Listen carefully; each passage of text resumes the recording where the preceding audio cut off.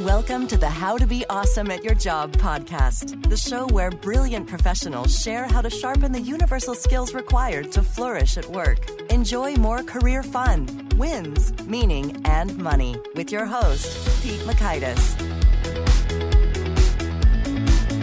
Hello, and thanks for joining us here for episode 373 with Weldon Long. Weldon has an inspirational story, some good old-fashioned transformation of his mind and his results, being very down and out to being very successful, along with some very helpful, actionable, sensible takeaways that we can all apply. So I think you'll dig it, and you'll learn, one, how Weldon went from being a dropout and convict to a star salesperson, two, a 5-step process to getting what you want from others, and three, how to achieve more consistent results from yourself using the FEAR, F-E-A-R, framework. So if you'd like to take a look at the show notes or the transcript or the links to items that we've referenced here, it's over at awesomeatyourjob.com/ep373. Now here's Weldon's story. Weldon Long is a high school dropout who spent 13 years in prison for robbery, money laundering, and mail fraud. While in prison, Weldon started studying, and there he earned his GED and then a bachelor's in law and an MBA in management. At 39 years old, Weldon was released. While living in a homeless shelter next, Weldon then landed a commission-only sales position and quickly became the company's top sales leader. In 2004, he opened his own heating and cooling business and grew it into a multi-million-dollar enterprise. He now trains the sales teams at major Fortune 500 corporations, including FedEx, Farmers, and Home Depot. So thanks to Weldon for sharing some time with us, and thanks to our sponsors. Check them out. Here is Weldon. Weldon, thanks so much for joining us here on the How to Be Awesome at Your Job podcast. Hey, Pete, thanks so much for having me, man. I'm really looking forward to the conversation. Oh, me too. And I think you've got a fascinating story. You say that sales saved your life. Can you walk us through how that worked? Yeah, absolutely. You know, it may sound a little overdramatic, but it actually is true in my case. From 1987 until 2003, over those roughly 16 years, I spent 13 years in prison. In federal and state prison. I was a ninth grade high school dropout. I was kind of a punk and a thug running the streets, using drugs and not being a very responsible person, obviously, a very dysfunctional life. And at 23 years old, I ended up going to prison, was out trying to pawn a shotgun for some rent money and couldn't pawn the shotgun, ended up getting high with a guy that I picked up hitchhiking, and we had a loaded gun in the truck. What could possibly go wrong with that scenario? And within a couple of hours, he and I used that gun to hold 2 innocent men at gunpoint. Next thing I knew, I was in prison for 10 years. I did about 4.5 years. I paroled. I got out. I was still a ninth grade high school dropout. Now I was also a convicted felon, so didn't have many opportunities. Ended up going back to prison again on some parole violations. Got out again at 30 years old. Now I'm a 2-time convicted felon, still a ninth grade high school dropout. Ended up taking a job doing some telemarketing, and one day the FBI showed up, and we all went to federal prison on mail fraud and money laundering convictions. Oh, bummer. Yeah, I know. Oh, man, you're trying to be legit, and turns out the company is, well, did you know they were fraudsters? Hey, listen, I should have been suspicious when they hired me, right? Oh. I mean, so anyway, then I went to the federal penitentiary for 7 years, but it was during those 7 years that I kind of had my moment of clarity and kind of set me on the path that I've been on for the last 22 some odd years. Well, let's hear about that moment of clarity, shall we? What happened exactly? Well, it was June 10th of 1996. I had already served about 6 years in state prison. I was just starting 7 years in federal prison. And on June 10th of 1996, one of the cops walked in the cell house and handed me a note to call home. And I called home and learned that my father had unexpectedly and suddenly passed away at just 59 years old. And when I realized that my dad went to his grave knowing me as a thief and a crook and a liar, it completely devastated me. Just the reality of my life was right there in front of me. I was 32 years old. I had destroyed my entire life. And I started thinking about a conversation that my dad and I had a couple of weeks before he passed away. We were on the phone, and I was kind of complaining about my life. And my dad said to me, he said, you know, son, your life could be worse. And I said, Dad, how in the world could my life be worse? I'm a ninth grade high school dropout. I've never had a job, never had a home as an adult, 3-time convicted felon, not getting out this time till I'm 40 years old. I had a 3-year-old son that I had fathered while I was out on parole. I had abandoned him. And I said, Dad, how could my life be any worse? And he said, son, you're still breathing. And as long as you're breathing, you've got a shot to change your life. And with that, we exchanged our I love yous, hung up the phone. I never spoke to my father again. That was the last thing he ever said to me. 2 weeks later, he was gone. And after he passed away, I made the decision I was going to change the course of my life and become a man that my father could have been proud of and the father that my little son deserved. And that's exactly what I did. That's awesome. Well, congratulations and kudos. And thank you for contributing to humanity in this way and taking charge and overcoming those challenges to do an about face. That must be super challenging. It wasn't easy, but it's interesting that you said, kudos on the contribution. And I think that's what it really comes down to. We all have to work for our success, but the older I've gotten, I realize how important contribution is to the overall success in our lives. My first book is a little book called The Upside of Fear, and I was very pleased to receive endorsements both from Dr. Stephen Covey, who wrote The 7 Habits of Highly Effective People, and also Tony Robbins, who's probably the greatest personal development person in the last 40 years. And when Tony Robbins endorsed that book, his endorsement read, "Congratulations on your turnaround from prison to contribution." Mm-hmm. And it's funny that you just used the exact same word because I think that's a huge part of it. Well, so then let's hear it. You're in prison. Yeah. You made a decision. And then what happened and how did the sales enter the picture? Yeah, well, the initial kind of step was that, where do you turn this Titanic of a life around? I'm 32 years old. I'm a 9th grade high school dropout, a 3-time convicted felon, wouldn't get out of prison for another 7 years. And where do you start? I came up with the master plan to find out what really successful people do and start doing that, whatever it was. Not reinvent the wheel, not second guess it, just do it. So I started reading. The first book, ironically, I picked up was The 7 Habits of Highly Effective People, but that led to many, many other books. And as I began to read these books, I remember reading a quote from Friedrich Nietzsche. Nietzsche said, "We attract that which we fear." And I thought, well, that's just kind of crazy. Why would I attract things in my life I don't want? So I kind of dismissed it. And a couple of months later, I'm flipping through a Bible and I come across a scripture in Job, and Job says, "Father, that which I have feared has come upon me." And I thought that was really interesting because, Nietzsche was an atheist. Job believed clearly in God, separated by philosophy and thousands of years, but they were saying the exact same thing. And then I stumbled into a little book called Man's Search for Meaning, written by Viktor Frankl. And Frankl said, "Fear may come true." And so I started thinking about this, somehow maybe all the chaos in my life is because of what's in my brain. So I sat down at the little metal desk in my cell and I wrote down everything I was most afraid of. And it turned out to be living and dying in prison, being broken, homeless, and impoverished my entire life, never being a father to my son. And that's what I had attracted into my life. My life was a perfect reflection of the things I feared the most. So I'm like, wow, these guys are right. There's something to this. So I decided, initially I got to change what's in my brain. So I sat down at that same metal desk and I wrote out for me, Pete, what a perfect life would look like. I'm an awesome father to my son. I'm wealthy beyond my wildest dreams. I'm a successful writer and entrepreneur and blah, blah, blah. All this amazing stuff. I took that sheet of paper, I put toothpaste on the back of it, and I stuck it to the wall of my cell.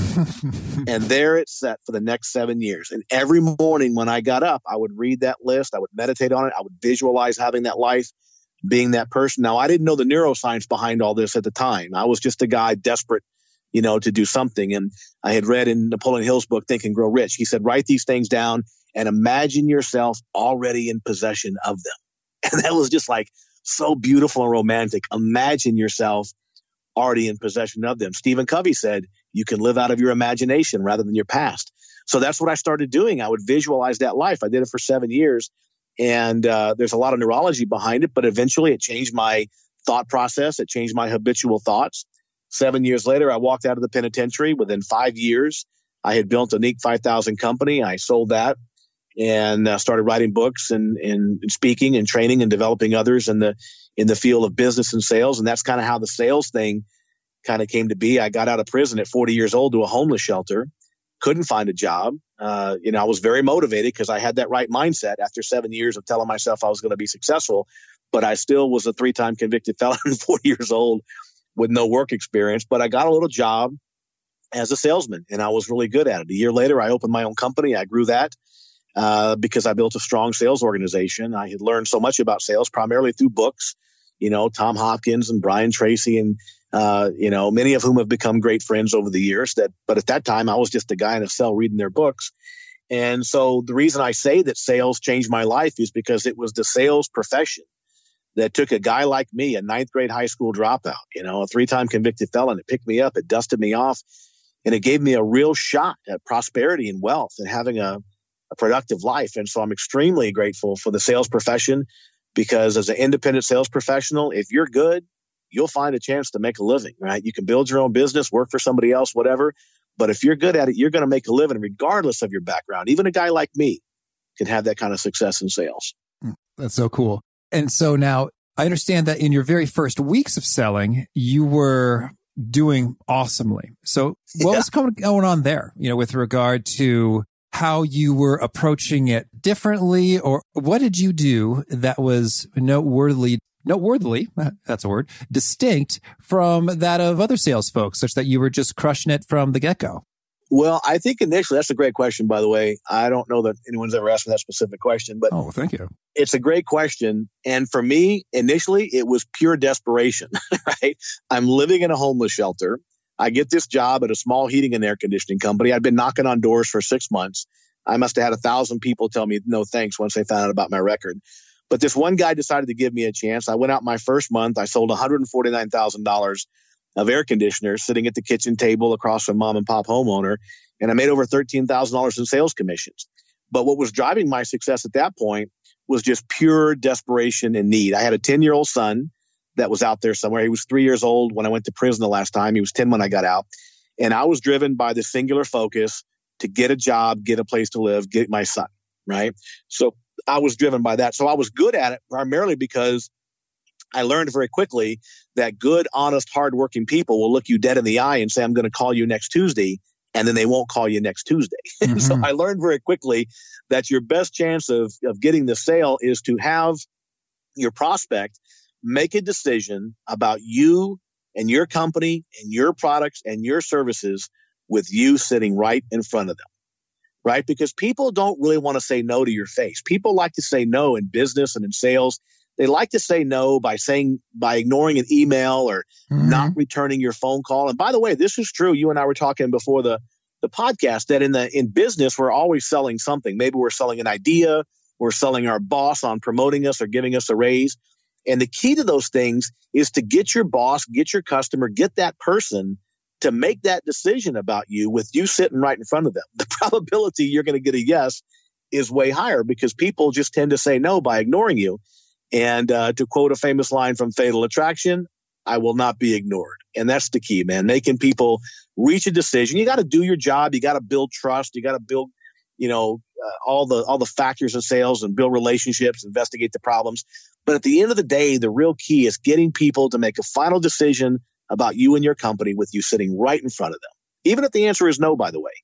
I tell people all the time, yes is best, but no's a perfectly acceptable answer in sales. Absolutely. The no's aren't going to kill you. And it frees you up. Exactly. Once you have a no, he's like, okay, I don't have to think about that anymore. Exactly. I can focus my energies on more worthwhile opportunities. So amen. That's cool. Well, so now I wonder, so that's sort of one very specific differentiator is that you prefer to be in person when someone is making the decision about you. And then that kind of automatically tips it in your favor. So then I guess I'm wondering in the context of, hey, selling your boss on giving you a promotion or a raise, there's some things that need to occur with regard to approvals and consideration and on and on. So how do you play that game? Do you say, okay, I'll meet back with you on this day and you can tell me your decision then? Is that how you do it or how's it work? As part of it. I mean, the key thing is, and in sales and in business, just influence and persuasion, you're exactly right. Sometimes there can be a process involved, right? You talk to your boss, he's got to talk to his boss. But what I really mean is that before they are allowed to make a final decision, so in the situation you described, you would say, okay, I understand you got to go talk to the VP of sales, but I'll tell you what, just promise me one thing. Before you make a final decision, you'll let me have one more conversation with you. And so you're getting them to that you're going to be in front of them before they give you the final decision. The key then is it's kind of a little 5-step process. It works in sales. It works in influence. Oh, we like those. Let's do it. 1, 2, 3, 4, 5. All right. We're in. 1, 2, 3, 4, 5. The first thing is to anticipate the objection. You have to anticipate why they're going to say no, right? So let's say, for example, you go to your boss and you say, hey, I want a raise. I think I deserve a raise. And he says to you, okay, I got to talk to my boss. And he goes and talks to his boss. But you get that commitment. He's going to come back and talk to you one more time. So now you're at that final meeting and you anticipate that the objection is going to be the budget just won't permit it, right? So you go in with that in mind. And once you anticipate the objection or the obstacle, the key is then to get them to acknowledge that that particular objection should not be the thing that keeps you from getting what you want. Let me give an example. It'll make more sense. So if I know the budget's going to be an issue, I'm going to go back in and talk to my boss and say, now, boss, I appreciate you taking some time to explain whatever your final decision is. However, before you go there, I just want to ask you a simple question. Would you agree or disagree that my performance has been great the last year? Well, of course I agree. Would you agree I've been on time with great sales productivity? Yes, I would agree. Would you likewise agree that those factors are every bit as important as what some arbitrary budget would be relevant to my pay raise? Right? So what's he going to say? He just told you it was important and you're really good. Well, of course, there's other factors more important than just the budget, right? Mm-hmm. Then you got to make your case. That's the third step. So the first step is identify the objection, get them to acknowledge the objection should not prevent you from getting what you want. The third step is to make your case, right? That's where you sell yourself. Boss, I appreciate you saying that there's more factors more important than just the budget. Here's my attendance record for the last year. I've been on time every single day. Here are my sales records, my productivity records. I have the highest closing rate in the division, highest average ticket in the division. I make my case. I'm devoted to this company. I'm committed to this company. I make my case, right? The fourth step is to make a specific request. So, boss, I appreciate you considering all this stuff. All I would ask at this point is a simple question. Will you permit me to have this raise that we both agree I deserve?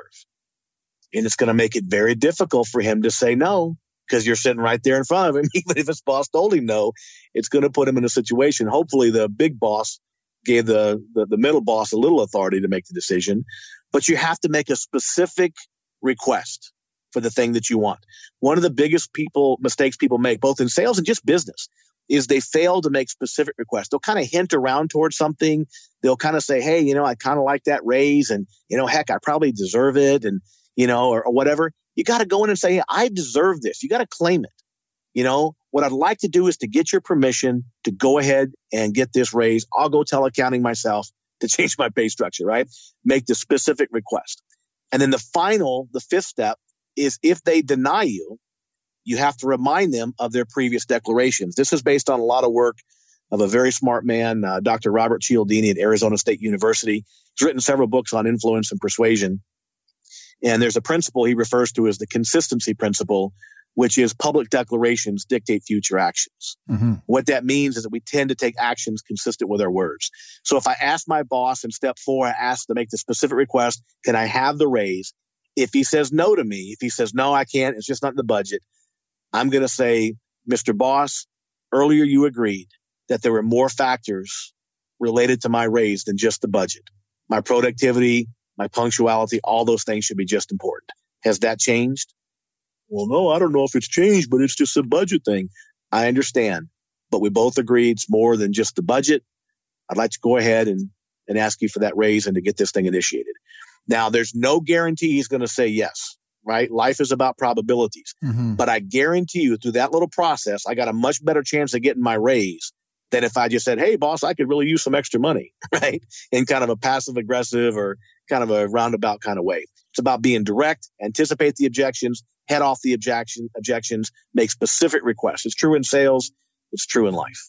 Right. Yeah. Well, as you lay that out there, I guess I'm thinking that maybe not the only, but perhaps the highest probability gremlin that could gum up the works. You could call it the budget or just sort of like policy. It's like, Weldon, a fourth-year program manager earns between X and Y dollars. Right. I know you're the most extraordinary program manager we've ever seen in our lives or the history of this organization, but that's just not how the policies work. Right. And that's just kind of one of my pet peeves, I guess, is when, structural policies, rules trump good, sensible thinking. And so it's like, I guess the policies mean that you're going to lose the best program manager you've ever seen as I go elsewhere and get compensated appropriately, Right. Yeah, I hate policies too. They sound a lot like police to me, So it's I don't like it either. And, when you look at organizations, they range, kind of from the bureaucracy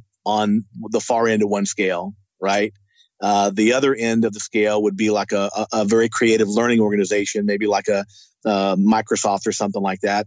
And the bureaucracy, let's just take a prison as an example, right? The problem is that when you have a bureaucracy, the reason they have bureaucracies is because the people attracted to those jobs, no disrespect to people that work in government agencies or things like that, but they tend not to be the most creative and have the best judgment. And so often what happens is that policies are made to replace judgment, right? Because they've decided we can't trust the judgment of the person at the driver's license bureau. So if you show up in the line and you got to go 2 windows down, you got to get at the back of the line. The fact that you are having a heart attack is not in the policy. Mm-hmm. So we're not going to hurry you through. The policy says you got to go to the back of the line at window number 2 because we don't trust the judgment.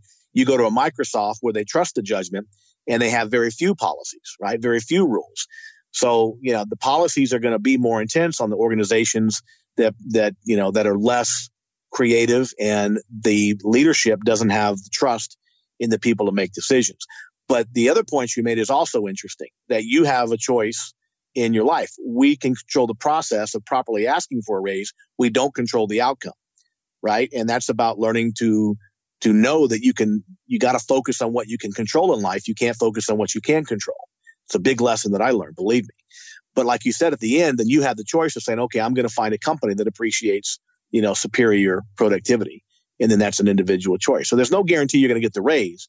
The guarantee is you probably won't get it if you don't ask for it. Oh, right. If you do ask for it, you got a shot because the answer is always no until you ask. That's really a good thought in terms of policies replacing judgment. And very well said succinctly. And it just gets me thinking about how, I don't know the right way to play this, but I guess if I were the manager who were handcuffed, by a policy and then just sort of highlighting this notion, it's like, oh, it's a shame that, this policy is deemed to be superior to your judgment. I don't know. You got to tread lightly there. Yeah, exactly. But it just seems like, what if there's a magical turn of a phrase that could just, stoke just a little bit of righteous anger? Like, what? That is ridiculous. I don't care for that. But you know what? Listen, people like yourself, right? Very creative, very ambitious type people. You don't want that kind of policy control. Some people actually like that. Some people don't want the responsibility. Well, it's less ambiguous. It could be safe and calming. Yeah. It's like, I don't have to stress this. It's just kind of handled. Right. And if you wake up and do something in your business with your show, for example, you do something, it's your responsibility. Some people don't want the responsibility. So if I make the decision according to paragraph 3, subsection 2A, I'm not responsible because that's what I have to do. Some people prefer not to have the responsibility of the consequences of a decision. So they abdicate their judgment, in favor of the policy book, the manual. Mm-hmm. Understood. Well, thank you for digging into that. So I also want to get your take on, you've got a book called Consistency Selling. Yeah. And I just want to get your take on consistency. I'd say whether we're talking about sales professionals or any other group of folks, why consistency? What difference does it make? And how do you develop it when you're just not in the mood? I don't feel like doing it. How do you do it anyway? Yeah, great question. So, and this was really the foundation of what changed my life, was learning how to consistently have more creative, responsible, powerful thoughts. And it really comes down to a very simple concept. Consistent results come from consistent activities. Random results come from random activities. That's true in business. That's true in sport. That's true in anything, right? If you just do something randomly, by definition, you can't repeat it. And therefore, if you had a good result, you probably won't get the good result again unless you do the same thing, right? You got to do the same thing to produce those results. So when I think about consistency, you really go back to my second book, which was a book called The Power of Consistency. And it's about how do you create a prosperity mindset, a mindset that is geared and programmed to repeat the things that work in your life and consistently produce the good results. And what I did is I developed a program around the acronym of FEAR, F-E-A-R. F is focus, E is emotional commitment, A is action, and R is responsibility. And through those 4 steps, it gives us the opportunity to kind of examine our habitual thoughts, What are the habitual things I'm thinking all the time? I tell people, you get up in the morning and you start thinking, right? As soon as your eyes open, you start thinking about your family, thinking about your job, thinking about your friends, thinking about whatever. But how often do we think about what we're going to think about before we think about it? And that to me is getting to the essence of our decision making. Where are those habitual decisions coming from? If I go and have lunch and I didn't think specifically about what I'm eating and whether or not I'm going to, put nutrition or taste as the higher value, if I don't ever have that conscious decision, I just order something off the value meal, where did that thought come from, right? Because if I didn't think about what I think about, it came from somewhere. We have to examine where are those habitual thoughts coming that are driving our results in life. We're making 1 million decisions a day, what I call seemingly inconsequential decisions that determine our fate. For example, if I go home tonight and I have an argument with my wife, I have to make a decision about how I'm going to conduct myself. If I make the decision to yell and scream and intimidate, I'm going to define that relationship, right? If I go home and I make a better decision, I have some love and some patience and some understanding, I have a different kind of relationship. So my relationship is not some random thing that just happened. It's a product of my seemingly inconsequential decisions about how I react in that situation. I'll give another example. I get my paycheck, right? It's Friday night. I got the choice. I can go spend it all, have a hell of a weekend, or I can save 20%. Well, I reach in my brain, I pull out a decision. If I pull out the save 20%, I pull out a piece of my financial future. If I reach in there and I blow all my money this weekend, I pull out a different financial future. So 20 years from now, my financial condition is not some random thing that lo and behold just happened to me.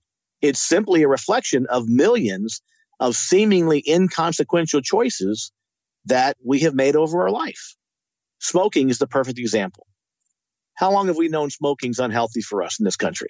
100 years or so, maybe 80 years. Mm-hmm. A lot of people still smoke. A lot of good people. Smoking is not a moral thing, right? A lot of good people, honest, hardworking people smoke cigarettes.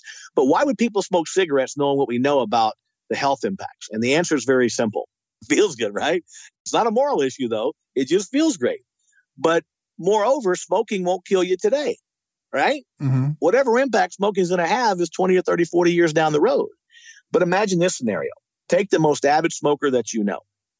But instead of giving him one cigarette at a time, one seemingly inconsequential cigarette at a time, give him a year's worth of cigarettes at one time, right? 2,000, 3,000 cigarettes. Roll them up like a giant blunt and put some fire to it. Smoke them if you got them, pal. Would he smoke 2,000 cigarettes at one time? Of course not. And if you ask him why, he'd probably say, well, because it'd make me sick. It might kill me. Yeah, smoking 2,000 cigarettes will make you sick and it might kill you. But guess what? Smoking 2,000 cigarettes, one seemingly inconsequential cigarette at a time, will make you sick and might kill you too. It just takes long. Yeah. Right? So the key is we got to look at the tiny decisions that we're making habitually about our food choices, how we interact with the people we love, picking up a cigarette, whatever, and it impacts every area of our life. Here's the rub on the whole thing. The fear process allows us to examine those habitual decisions, find out where they came from, ask ourselves, are they consistent with what I want today? And then change them if we want to change them through a simple neurological process. So I don't know how much detail you want to go into with the fear process, but it's actually very simple. In fact, part of the struggle is it is so simple. It's so simple, people will be like, well, man, that can't work, right? Because it's so simple. In reality, it can move mountains. It's the single most important factor that turned my life around from a 9th grade high school dropout, 3-time convicted felon to a successful writer, entrepreneur, and who's, created a lot of prosperity in my life. I didn't get any smarter. I didn't get any luckier. I damn sure didn't get any better looking. I changed my thoughts. I changed my habitual thoughts. That's what Emerson meant when he said, we become what we think about all day long. Mm-hmm. Well, so this is intriguing. So you take a look and you go through these 4 steps. So then how do we get to a transformation? So I guess I'm thinking about if, let's say I'm having a thought habitually that I don't care for, what do I do with that? Perfect example. So here's what we do. The first step is focus. The step in focus is very simple. What do you really want? I encourage people to identify 2 goals in the 3 main areas of their life. Their money, which is their career, their business, their financial future. Their relationships, which is your spouse, your kids, your community, your family, friends, whatever. And then your health, your mental, spiritual, and physical health. Those are the 3 primary areas of anyone's life. Your money, your relationships, and your health. What do you want in those areas? What one or two things do you want in each of those areas? Once you identify what you want, let's say you say, for example, I want to make $200,000 a year in sales. What 2 or 3 things must I do every single sales call, every single day to get there? Not 10 things, not 100 things, because the confused mind says no. What 1, 2, or 3 things if I did every single day? So you find out what those are. In sales, it's running every call with passion and purpose, learn to diagnose problems and recommend solutions, and learn to ask for the order every single time. If you do those 3 things in sales and business, you're going to be successful. You can screw up everything else, but if you do those 3, you're going to be successful. The next step is the emotional commitment step. I got to get deeply emotionally committed to the income and the things I have to do to generate that income. So you got to write it down in present current tense and then do what I call a daily quiet time ritual. 10 to 15 minutes a day reviewing the thing you want, the things you have to do. This turned out to be that little sheet of paper I had on my wall stuck there with toothpaste. I didn't realize the impact of what I was doing, but it was changing the neurology in my brain, right? I'm not a neuroscientist, but I've had neuroscientists call me. I had a guy call me one time and said, he was a neuroscientist, a PhD, a clinical psychologist. He said, Mr. Long, this is the easiest explanation I've ever read in my life about the principles that are the underpinnings of rational emotive behavior therapy and decision making. And I'm like, there's a name for this? It's like, it's common sense. I got to get focused on what I want, visualize it. It begins to change the brain. The third step, action. We leverage a very big driver of human behavior, which is cognitive dissonance. If I tell myself I'm going to run every call with passion and purpose and ask for the order every single time, and then I go out on the sales call and I just drop off a bid, I don't do that, I'm going to feel dissonance. It's anxiety, the difference between what I said I would do and what I actually do. Well, that dissonance starts driving the behaviors we want, right? Because we don't want to be in a state of dissonance anxiety. We want to be in a state of resonance, right? We want to be integrated with our thoughts and our actions. So if I tell myself every single day I'm going to run a sales call a certain way, or if I tell myself every single day I'm going to eat healthy, and then I find a cheeseburger in my mouth at lunch, I'm going to experience dissonance. The dissonance drives the behavior. Like, oh, that doesn't feel good. So I order the salad. And then the fourth step is responsibility. Everybody has problems in life. That's the bad news. The good news is our life is not a reflection of our problems. Our life is a reflection about our decisions about our problems. In other words, I had a bad set of problems 15 years ago. I got out of prison at 40 years old, without any money, any clothes, any car, anything. But my life today is not a reflection of that situation. My life is a reflection of the decisions I made about that situation. And that's true for everybody. Everybody's life is a product of their decisions about their problems, not necessarily about the problems themselves. I'm not saying that we don't have problems that affect us long term, because I just met a fellow named Aaron Ralston. Well, this is a guy you should get on your podcast, by the way. Do you know who Aaron Ralston is? Does that name ring a bell? A little bit. Tell me more. He's the guy that got trapped in the Utah desert and had to cut his arm off to get out. They made a movie about it called 127 Hours. Word. This dude is like the most awesome guy you're ever going to meet in your life, right? It was amazing. He was there 6 days before he finally did it. And his life today, he's never going to have that part of his arm again, right? But his life today is not a reflection of that tragedy. His life today is a reflection of the decisions he made about how he's going to deal with that tragedy.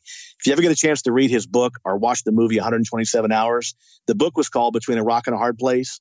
The movie was called 127 Hours. He's one of the most powerful human beings I've ever met in my life. It's just an amazing story. But he's an excellent example. My life is too, on a different type of way, that you can overcome any adversity if you want it bad enough. Beautiful. Well, Weldon, tell me, anything else you want to mention before we shift gears and hear about some of your favorite things? Well, I just would encourage your listeners, if they want to get more information, we've got some free content available on the website at weldonlong.com, or they can just text the word videos to 96,000, and you get 3 videos on the mindset, sales, and business process. All the stuff that I've learned. It's free content. It's very powerful information. I think it's about 50 minutes worth of video content. And just want to make sure people know how to access some of that free content. Oh, cool. Thank you. Now, could you share with us a favorite quote, something you find inspiring? My favorite quote is a quote from Henry David Thoreau. And this quote was written on the wall of my cell. It's on my desk today. It's one that I use constantly. And it's very simple. If you advance confidently in the direction of your dreams and endeavor to live the life that you have imagined, you will meet with success unexpected in common hours. And what I love about that quote is is that if you live the life, you imagined, that means to me that you had to imagine it first. In other words, you saw it first. Dr. Covey used to say all things are created twice, once in our mind's eye and then in our physical reality. And I just think it's it's a beautiful quote. The words are beautiful, but it's so poignant because you have to imagine that life first. And the last part of that, you will meet with success unexpected. That means that the results will be even better than you anticipate. And that's what happened in my life. Listen, I knew when I got to the joint the last time, I was doing some cool stuff with my life. I was getting my son. I was getting my act together. I was plowing ahead. But man, what's happened has been like 100 times bigger than what I expected. That to me is one of my favorite quotes, and it's just so beautiful. All right. And how about a favorite study or experiment or bit of research? I would say with respect to research, would have to be on the theory of consistency, primarily as researched and discussed by Robert Cialdini. There's some powerful research that he's done. A quick example, there was a company in Arizona that was raising money for childhood disabilities research. And they would send in canvassers to knock on doors and ask people to donate money. And Cialdini got involved and he kind of redesigned their process. And what he did is, by the way, about 16% of people would contribute money to childhood disabilities research. If somebody randomly knocked on your door, 16% of people would give some money. So Cialdini got the idea of having telemarketers call into those neighborhoods the week before the canvassers. Now, the telemarketers did not ask for any money. They would simply take a survey. But one of the survey questions was, do you think it's important to do childhood disabilities research? And of course, people say yes. The next week, they would send the canvassers to ask for money.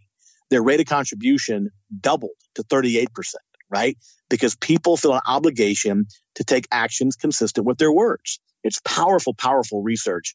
Would recommend anybody who's interested in that. Robert Cialdini, he's written several books on persuasion and the power of influence, and is just probably one of the smartest people I've ever read or had a chance to study. Oh, yeah. His books are fantastic. Influence, Science and Practice, and Persuasion. And I look forward to the day he joins us on the show. Man, he's a smart dude. Make sure I get an email on that one because I don't want to miss it. Oh, sure thing. And how about a favorite tool, something that helps you be awesome at your job? I think the thing that helps me the most is what I call my daily quiet time ritual. It's 10 to 15 minutes reviewing my key priorities, whether it's my family goals, my financial goals, my health goals. Life can be pretty hectic. I travel 150,000 miles a year. And I literally, this week, for example, I'm in my third city this week speaking. And, sometimes I wake up and I literally for 5 or 10 seconds got to remember what hotel, what city, what I'm doing there, And life can be very hectic for everybody, families and bills and jobs. And man, that quiet time ritual, 10 to 15 minutes a day, reviewing your key priorities in life. In other words, 10 to 15 minutes thinking about what you're going to think about before you think about it. It's the one thing that keeps me grounded. I'm pretty high strung, but that's the one thing that keeps me grounded and keeps me sane. There's nothing more important in my life than reviewing my key priorities every single morning for 10 or 15 minutes. Mm-hmm. And is there a particular nugget you share that really seems to connect and resonate with folks? I think I wish I could take credit for it. I used it earlier. It's Emerson's quote, "We become what we think about all day long."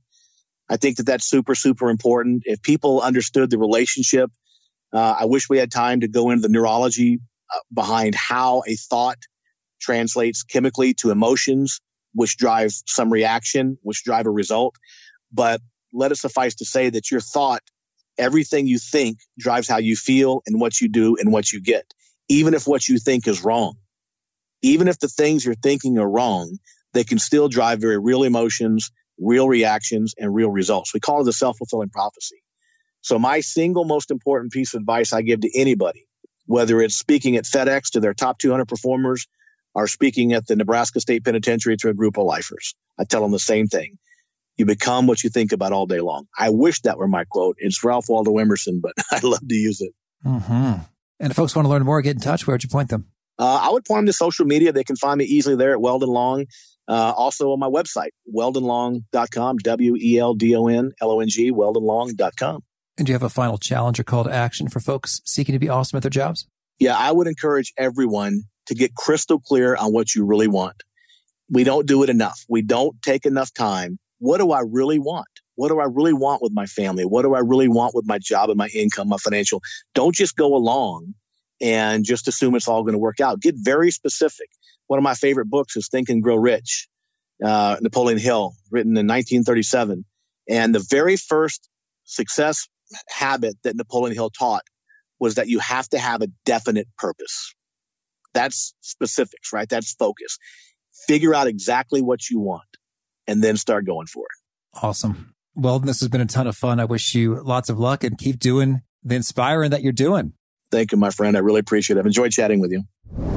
I really enjoyed Weldon's perspective on the cigarettes with regard to visualizing 2,000 of them all at once and torching them and experiencing the sickness or death that might emerge from that. And it's very dramatic and visceral and powerful, but also real with regard to the impact of a small thing done regularly over time. And I think that's cool to imagine both for good things and bad things with regard to that extra, I don't know, few hundred calories from cheesecake, dessert after dessert, or the extra impact associated with doing some meditation or exercise or whatever. Just like imagine, hey, what does that look like multiplied together over all the times I do that? Call it 3 times a week, 50 weeks a year, 150 times. Like just imagine the magnitude of that and then what that can do for you. So I thought that was pretty cool and powerful means if you're maybe struggling with some motivation to hunker down and do something or hunker down and not do something, to just imagine the impact of it when it gets aggregated out over the year or the lifetime and just how huge that is. So cool stuff from Weldon. Hope you dug that and more. Again, the show notes, the transcript, the links to items we've referenced are on over at awesomeatyourjob.com/F373. Hope you push subscribe if you haven't already. Our next guest is Stephen Worley. He's got a podcast. It's about life skills that matter. And he's talking about 3 key life skills that matter in order to flourish in the shifting, evolving landscape that is work these days and in the years to come. Until next time, peace. Thanks for joining us for today's episode. To get the most out of this conversation, visit awesomeatyourjob.com to find today's show notes, transcript, and infographic summary cheat sheet. For more entertaining professional skill sharpening, be sure to subscribe to catch the next episode of How to Be Awesome at Your Job.